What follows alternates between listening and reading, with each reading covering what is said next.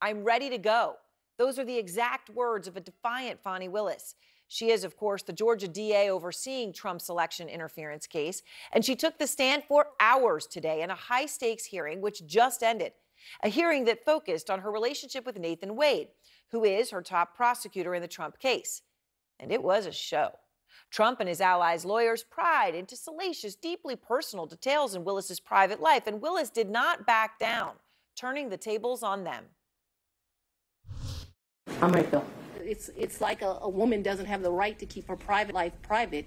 And I'm speaking on this because there have been all these intimations. You've been intrusive into people's personal lives. You're confused. You think I'm on trial. These people are on trial for trying to steal an election in 2020. I'm not on trial, no matter how hard you try to put me on trial.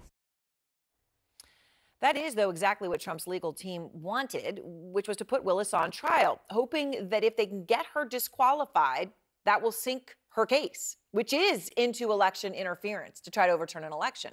Now, to be clear, the allegations against Willis are serious. If a person hires somebody they're dating to help them financially using taxpayer money, that is serious, extremely serious. It would be disqualified. But Team Trump did not provide any evidence that Willis did any of that.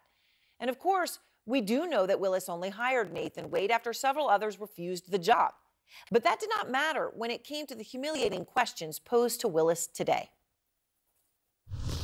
She asked when the romantic relationship ended. That's the question. It's sometime in, I'd say late summer of 2023. So I don't believe me in, this is what you're really asking about. This is the salaciousness of all of this, right? No, I'm just asking about your romantic relationship, when you stopped dating. I think that me and Mr. Wade, so he's a man, he probably would say June or July. I would say we had a tough conversation in August. Mr. Wade visited you at the place you laid your head. When? Has he ever visited you at the place you laid your head? So let's be clear, because you lied in this. Let me tell you which one you lied in. Right here. I think you lied right here. No. This is the truth, Judge. And it is a lie. It is a lie. Ms. Willis? Mr. Sena, thank you. We're going to take 5 minutes. Trump's team is obviously trying to make the argument that Willis financially benefited from the investigation into Trump and should be removed. But Willis, again, testifying under oath, said that she did not need Wade's money while discussing the relationship. Did the forthcoming indictment have anything to do with that? Ooh. Or was it just a coincidence? Let's go on and have the conversation. I'm just asking you whether or not it was a coincidence. Had absolutely nothing to do with this. It's interesting that we're here about this money. Mr. Wade is used to women that, as he told me one time, the only thing a woman can do for him is make him a sandwich. We would have brutal arguments about the fact that I am your equal. I don't need anything from a man. A man is not a plan. A man is a companion. And so there was tension always in our relationship, which is why I would give him his money back. I don't need anybody to foot my bills. The only man who's ever foot my bills completely is my daddy. Is there anything else you would like to add to that? No. Sure. But I'm sure we'll talk about it further. Well, see what I said? To be clear, what Trump's team wants to discuss has nothing to do with the actual facts of the case here, right? The facts of the actual case, the heart of all of this, is whether Trump and his allies, it's about election interference. They repeatedly tried to overturn this election in Georgia in 2020. Nick Valencia is out front. He is live in Atlanta to begin our coverage. Nick, I think just from what we played there, anybody who didn't have a chance to watch throughout the day understands this was an incredible moment. And it is not like something anybody in this country gets to see in a courtroom on a regular basis. A stunning day. Fani Willis takes the stand, and all of this happens. You've got some new reporting. What are you learning now? Well, Erin, it was stunning to see the DA on the stand today, and I just spoke to Bishop Reginald Jackson, who spent the morning with Fani Willis before court. He prayed with her, and he said he wanted to offer her words of encouragement, and to him, he said Fani woke up ready this morning to testify and eager to meet this head on. But still, it was just so surreal to see the DA up there taking questions from defense attorneys. Fani Willis went out of her way to say that she wasn't the one on trial, but there were certainly moments during today's hearing where it sure felt like it. I've been very anxious to have this conversation with you today, so I ran to the courtroom. A defiant Fulton County DA, Fani Willis, taking the stand today after weeks of fighting allegations that she personally benefited from a romantic relationship she had with Nathan Wade, the special prosecutor she handpicked to spearhead the sprawling racketeering charges against Donald Trump and his allies. I probably had some choice words about some of the things that you said that were dishonest within this motion, so I don't know that it was a conversation. As you know, Mr. Wade is a Southern gentleman. Me, not so much. Willis not hiding her anger over the allegations, at one point being called a hostile witness by the defense. I very much want to be here, so I'm not a hostile witness. While both Wade and Willis have admitted to the relationship they had, they say it began only after Wade took the job. That timeline also a major point of contention in the hearing today. Before Willis took the stand, the first witness of the day directly contradicted Wade and Willis's previous statements to the court. You have no doubt that their romantic relationship was in effect from 2019 until the last time you spoke with her? No doubt. That's 3 years earlier than when Wade said in an affidavit the relationship started. But Wade holding firm to that date when he took the stand. 2022 was the start of any intimate sexual relationship with the district attorney. As did Willis. When did you start dating? When I started dating Mr. Wade, it was right around then.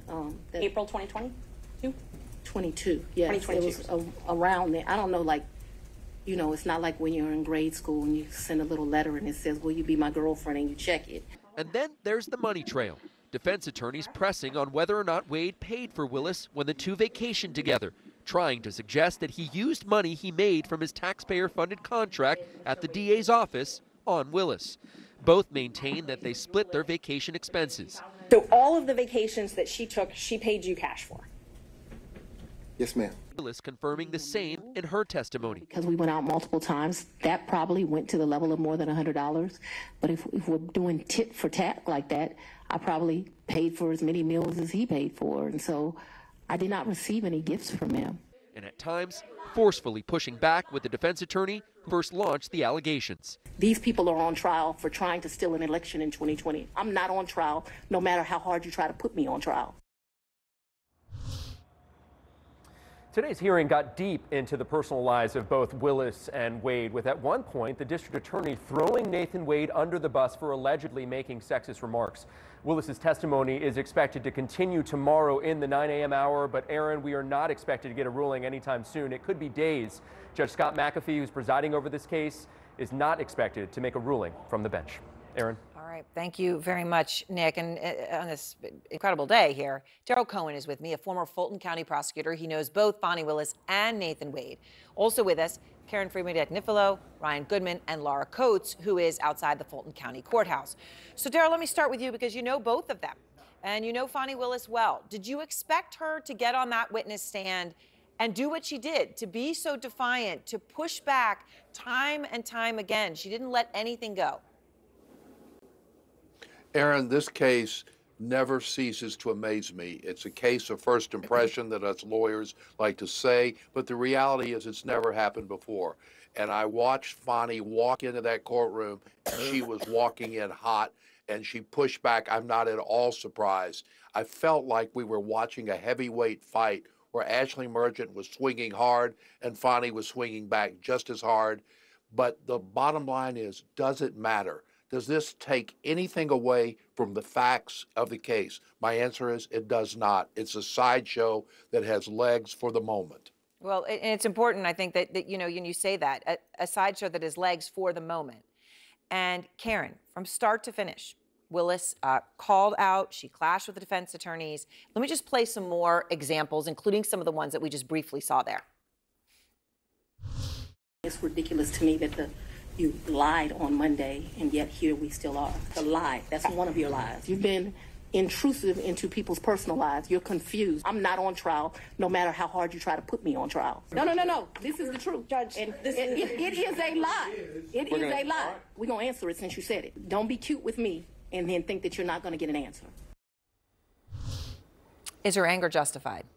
I think so. I think what was lost today was the legal standard that the defendants have to meet in order to get the case get her disqualified from the case, which is there an actual or perceived conflict of interest, one that has to do with money and a relationship, but we didn't hear any of that. For example, we didn't hear anything about who approved of the vouchers that Wade submitted and his timesheets and all of the things that you would ask if you're really trying to discuss the financial relationship. And this just devolved into a salacious, private, deeply personal attacks on Fani Willis that just really seemed irrelevant to such an extent.